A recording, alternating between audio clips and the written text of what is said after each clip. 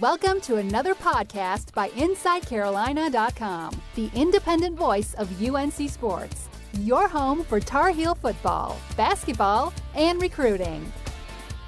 And I'm your host, Tommy Ashley, joined by Greg Barnes and Ross Martin. And guys, preseason camp, I guess, is officially closed. Preparation for Cal will start later this week. But Greg, the coaching staff's probably been looking ahead to Cal already. Just talk a little bit about that before we get in sort of the ins and outs of this quarterback battle, some O-line talk, and go from there.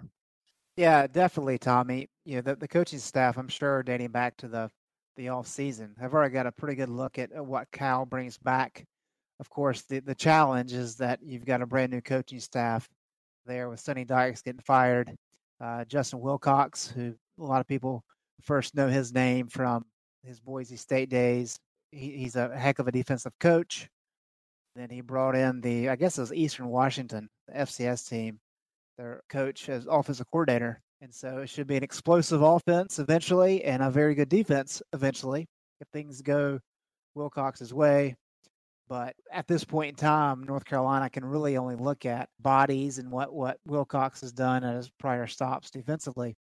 So it's a little bit of a challenge.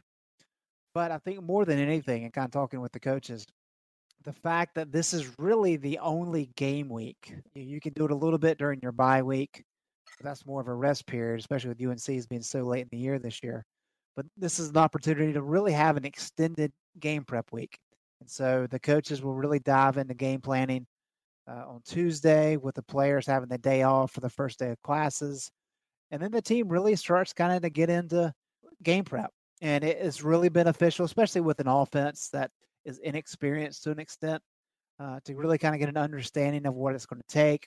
You get the scout teams broken up. So players kind of understand where they are on the depth chart. And more than anything, really, in training camp, you have your full install. So you have the whole offense that you're working on.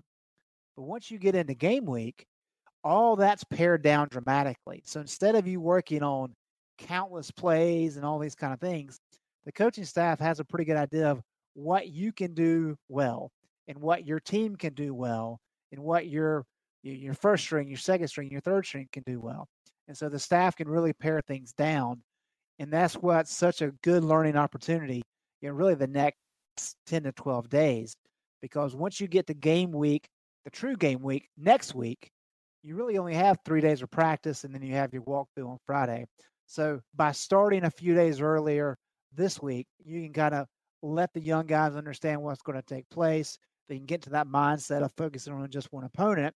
And as we've talked about, it's really going to give you some time to really see, all right, who's the running back that's going to be healthy and it's going to be able to go for us?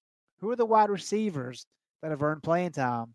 And most importantly, of course, which quarterback is going to be the guy, and how can we design plays that really focus on his talent set? Yeah, we've talked about picking a starter, and I know Fedora said sort of in jest he could run all four out at some point. But definitely, I think two will play against Cal. And Ross, I know we've talked about it ad nauseum, but at some point they've got to move forward with this game plan and pare down the reps. Coach Heck talked about the challenge of getting four guys reps. Fedora's talked about it.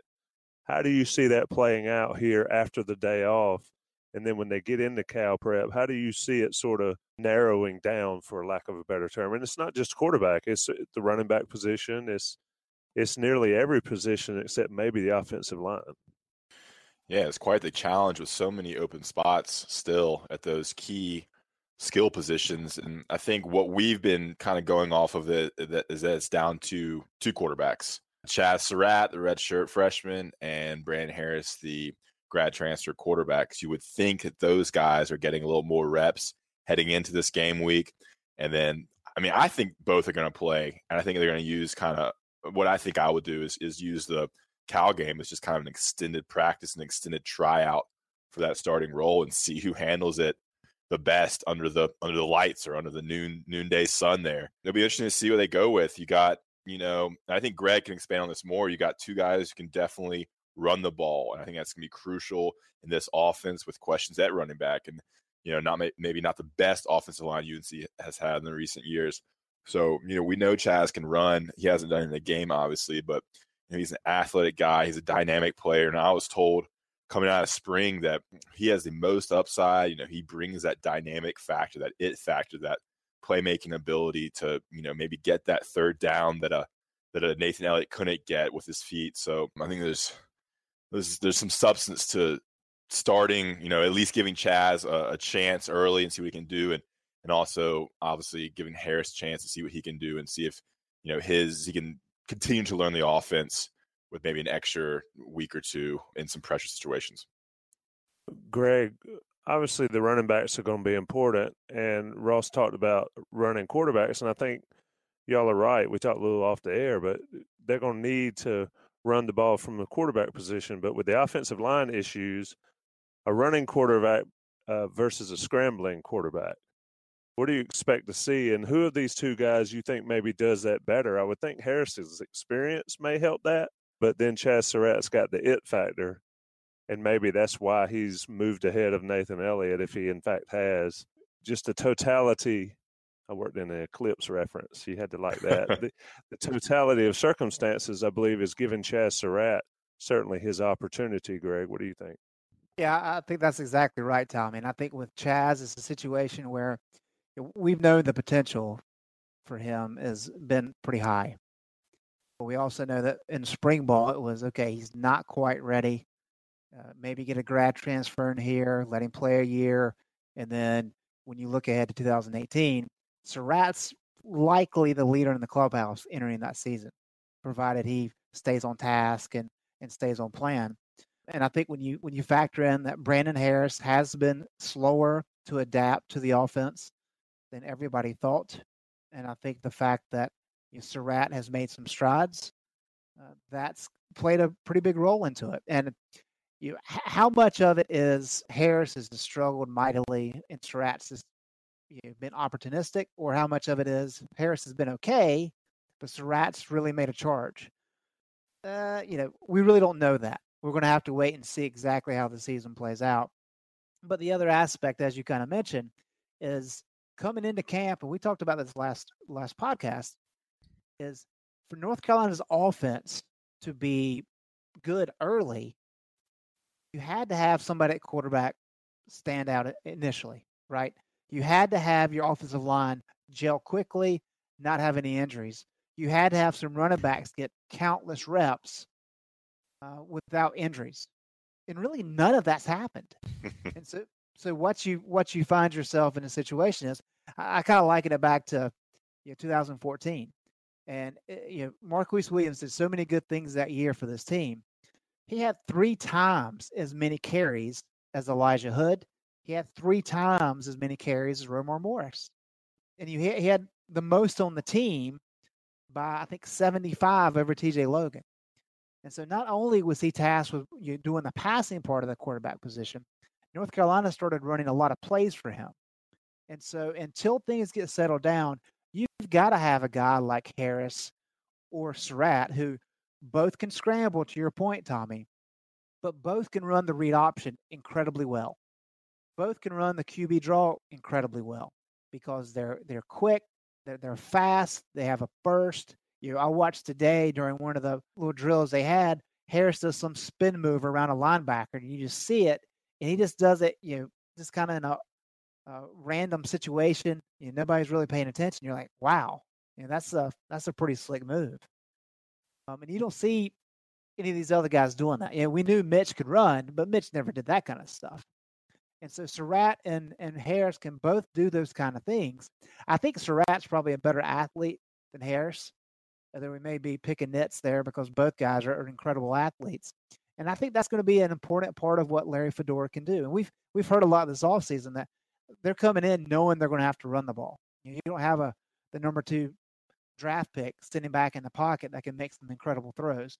You're going to have to kind of move back toward how things were, hopefully how they were in 2015, where Marquise didn't have to run so much and you could just hand it off and have success. But even going back to 14, if that's where you have to start, saying, okay, we may have to lean on the quarterback position as an extra running back, at least early, then you can do that. And I think Surratt and Harris set things up to be able to do that. The fact that Surratt has been at North Carolina for a full year longer than Harris means that the offense comes that much easier to him. And so, to your point, a lot of things playing into Surratt's favor at this point in time. I still think it's a situation, though, where you don't want to push Surratt. You want to give Harris plenty of time, try to work him in, let him start. And if you get a couple of games into the season and it's still not clicking, it's still not working for him, at that point, you can go ahead and switch over to Surratt, and you're really not losing anything. One thing, I mean, if you don't start, if UNC doesn't start Harris, I mean, will they ever get another grad transfer quarterback? I mean, I think you have to give him a chance to kind of see if he can win the job, which I think they were doing. Give him a chance to start, at least prove that he can potentially win the job. Because if this guy comes here and drops everything, comes to UNC to be the starting quarterback and doesn't even play, that's kind of a bad look for future, grad transfers. That's a certain aspect to add. With Nathan Elliott, kind of adding on to what Greg said, yeah, he's more of a drop back, quarterback that can make the throws from the pocket. With questions of offensive line and not much running game, you've got to have that guy and have that running support. That's probably one of the reasons why Fedora has moved to Harris and Surratt. And another thing, it's hard to tell from the media perspective how good these guys are. We're saying Chaz Surratt has his it factor. I've never seen him play in a game other than the spring game in college. And we're saying all these good things about Chaz and what Harris can do. And we haven't seen these guys but 30 minutes, maybe 4 or 5 times this preseason camp. They don't show much. So we'll see a lot more against Cal, what they really can do, because we're basing this off of, word of mouth, what the coaches say, and then 30 minutes of drill work twice a week. So, I mean, I think it's still kind of hard to put a finger on which guy is winning or which guy's going to win the job. That's a great point there. That is the definition of hype and potential is right there. But Greg, let me ask you this as far as the running back and maybe the wide receiver positions. I mean, is the depth chart that you see that they run out there during the media portions, do you feel like that's accurate maybe of what we can expect to see September 2nd at this point? I know we're 11, 12 days out. But, I mean, do you think that aside from injuries, what you've got listed is maybe how it's going to play out? Or do you think there's still a lot of leeway once we get into Cal prep?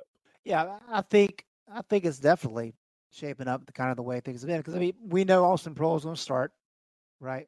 Daz Newsome has been with the ones at A-back all camp long. And so I think those are 2 pretty safe bets. Carl Tucker and Brandon Fritz are going to take split reps at tight end. They're going to use them in different ways. So now you're only really talking about one starting position. And Devin Perry is a guy that apparently has played really well of late. He's been atop the depth chart during the media portion the last couple times. He got a lot of hype coming out of the scrimmage on Saturday. So, yeah, I think that's fair. I think the other point, too, though, is Gunnar Brewer has been open over the years of saying he's going to rotate as many guys as he possibly can. And if guys are good enough to play, he'll rotate them and let them play. The problem is, in recent years, you've had Ryan Switzer, Mac Hollins, and Buck Howard, 3 guys who stood out above the rest. And so while you had guys like Proehl and Thomas Jackson and some others who were able to step in and get some playing time, you knew who the 3 key guys were. And other than really Proehl, I don't know that there's other key guys that have locked down positions. So I think you're going to see a lot of Jordan Cunningham.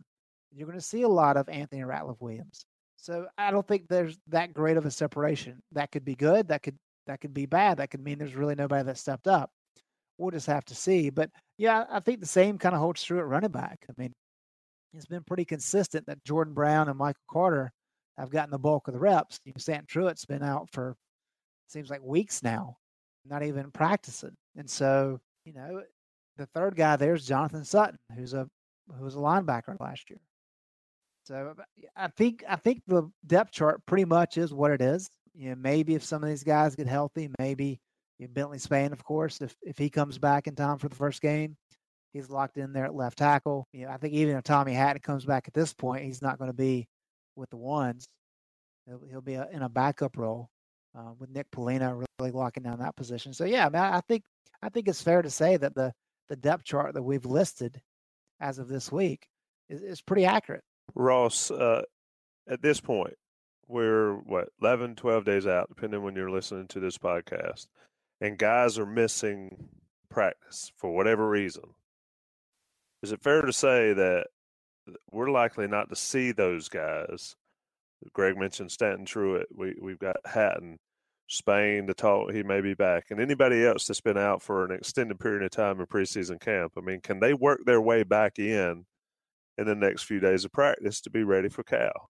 Do you think? I think Spain's the only guy that could really break into the first team. And we don't know the true extent of his injury, but he's a leader on the line and a guy you would hope that could come in and just jump in and take that left tackle role from Charlie Heck, and then you'll have Charlie Heck and William Sweet kind of rotating in at right tackle. But yeah, Stanton Truitt, I mean, we haven't said his name the whole preseason camp, and Tommy Hatton, who knows where he is. So I think I don't think there's too many injuries that I think there's the people coming back. Cole Holcomb was back in action today. So I think Jordan Brown and Michael Carter have been limited in the contact they can receive, but they're pretty much healthy. Will be good to go unless something else happens. So I don't think the injuries are as bad as, it could be, knock on wood. But I think Spain is the crucial guy that, they need back, and he is, giant for their success. To kind of piggyback off what Greg said about the wide receivers, I do think there's guys there. I think there's guys who can make plays. They have plenty of wide receivers and, highly recruited guys. You haven't seen Thomas Jackson's name on the depth chart, and he made plays last year. He scored touchdowns. He got key third downs. He's definitely going to be a player, even though we haven't seen him in the two deep, maybe the last couple scoops. We've seen Daz Newsome's name. We've seen Bo Krause's name. Gunnar Brewer is definitely not scared to play a freshman. Anthony Ratliff-Williams has made some plays, a physical specimen there who can be athletic and go across the middle and make some catches there. So, of course, Prohl. So there's definitely some guys there, and I think there shouldn't be as much fear at wide receiver as there is at running back. I think there's definitely some depth at receiver compared to just so much of a lack of inexperience at running back, and just one injury away from being a very depleted group there. Greg, let's talk about the offensive line. Or you mentioned Spain. I think Spain will be back. Whether or not he is remains to be seen. But Ross, you talked about maybe Heck, Polino, Dillard, Cohen, Sweet as your starting OL at this point. My money says Dillard's the only one there that's solid, 100% starter. What's your take? Yeah, I think Polino is going to be the starter there at left guard. I think Heck and Sweet are both going to play at tackle, whether that be both starting at left and right tackle without Spain, or kind of rotating in time at right tackle. I think you have three good tackles that Coach Cap feels pretty confident about heading in, even though Heck hasn't really played any meaningful minutes. And it's funny, he never played tackle in high school. He was recruited kind of as a big tight end that was going to grow into a tackle spot. So if he starts against Cal, that'll be the first time in his life he has played meaningful minutes at the tackle position. But he looks the part. Interviewed him today. He's a legit 6'7", huge guy, and is supposed to be more athletic than his brother John Heck. But yeah, Cam Dillard definitely at center. The interesting spot is right guard. Does Jared Cohn come in as a walk-on, the guy who started some games as a freshman in 2014? Does he come in and win that job and play a huge role for a team that really needed him to step up without Tommy Hatton and some other questions on their line? So that's interesting to watch there too. But you're looking at Dillard, you're looking at Nick Polino, Heck and Sweet, and then a right guard, maybe competition there between Cohen, maybe Khalil Rogers, maybe Prince too. We saw Prince at tackle on Monday. He could move in as well and provide some depth there. He's a guy who can play both tackle and guard. So I think when they get Spain back, it'll be a pretty good group once they continue to build that chemistry. And I think the key there is Dillard. I talked to Polino and Heck on Monday, and they were super high on how he's just been a huge leader, jumping in, learning the playbook, expanding his knowledge of the playbook, and just being a very positive, impactful influence for a young group that needs that chemistry and needs that leadership. Fascinating how you don't have to be there for 3 or 4 or even 5 years.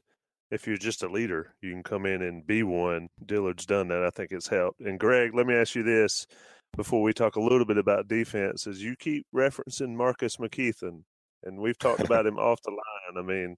Red shirt or not, I think he's got a red shirt for just practical purposes. But could this kid mountain of a kid get on the field this year? I think it would take injuries for that to happen, Tommy. I think with the depth that they have along the line, I think they will most likely redshirt him. He is raw, man. He is a horse. He doesn't look like a 18, 19-year-old kid, however old he is. And as I mentioned in the scoop, I mean, I was just watching. I was like, man, who's that kid out there just kind of moving gracefully? And you said, no, wait a minute. That's the big guy. And he's listed at 330. Cap said he's closer to 345, 350. And there's so many offensive linemen that you see come in, and they're just big lumbering dudes. You can feel the earth shake as they're running. And then you got guys like Jonathan Cooper who just skates across the field. Like, I mean, it's not a surprise that he was a high draft pick, just as graceful as Cooper was. Now, I'm not saying McKeithen's Cooper, but I'm saying he's got that kind of movement. And so I do think they'll redshirt him.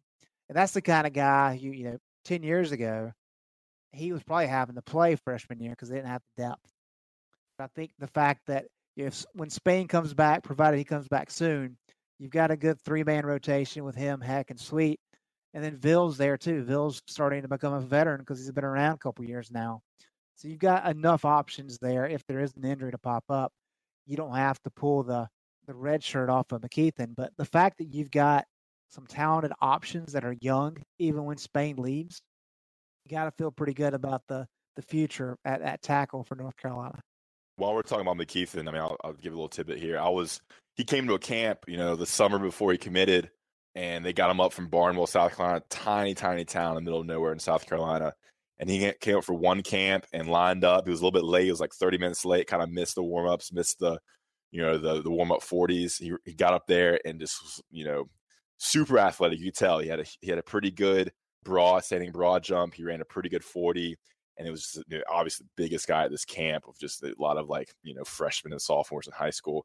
And Coach Cap and Fedora offered him at the camp, and he committed 3 days later, and a super quiet kid.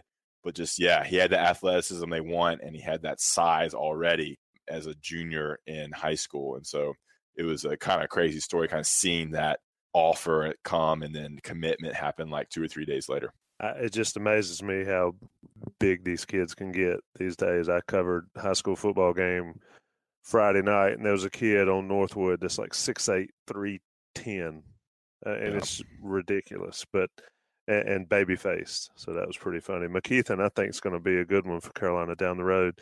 Let's do our little – give me one thing that we've missed and hadn't talked about and need to, but let's do defense since – Greg, I think you remember back whenever Fedora came on to Carolina, we talked about on this podcast that one thing we'd never have to worry about with Larry Fedora is offensive production.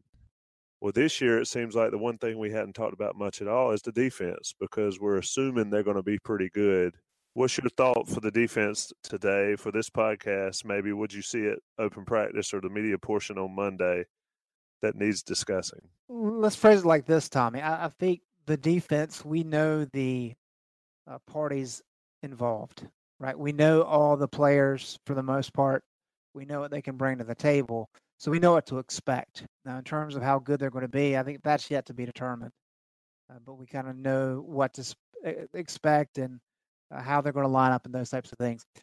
The one thing I would say is we saw a lot in spring ball, MJ Stewart primarily playing at the corner. I think the thought was that with Des Lawrence being gone, you needed a lockdown option on the outside, even when you went to the nickel, because, of course, last year we saw Stewart a lot at the nickelback position.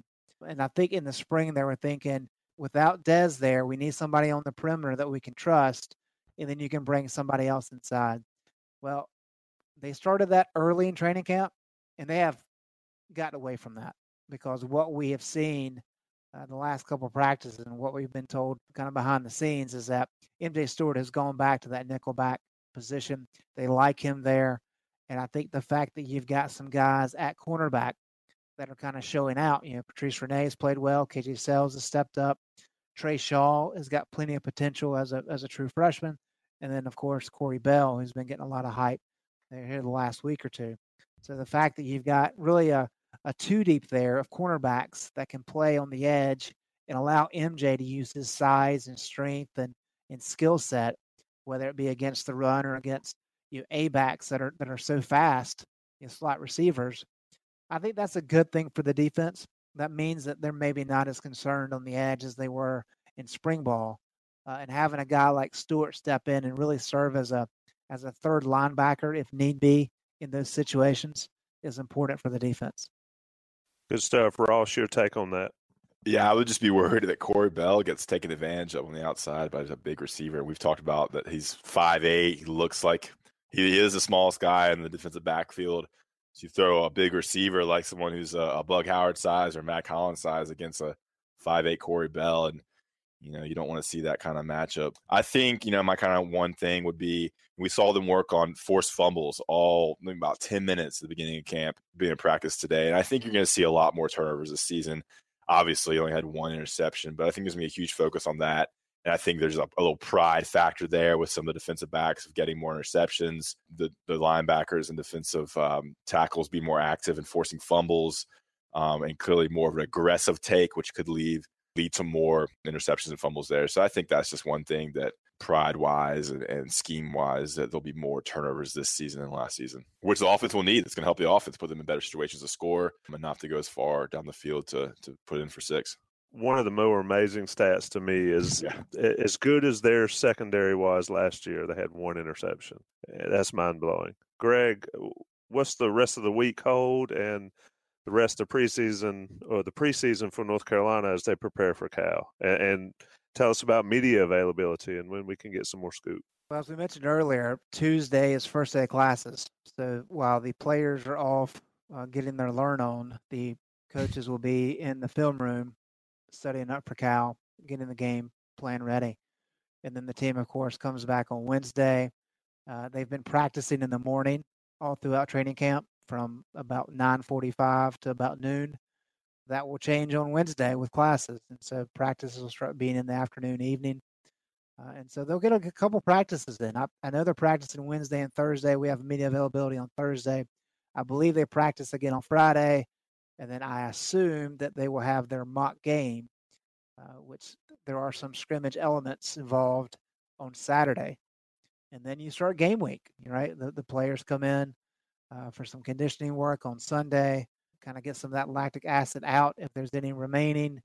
Monday's a day off. That's, of course, press conference for Larry Fedora, which he loves. And then game week practices. You got Tuesday, Wednesday, Thursday, hard practices. Friday's a walkthrough.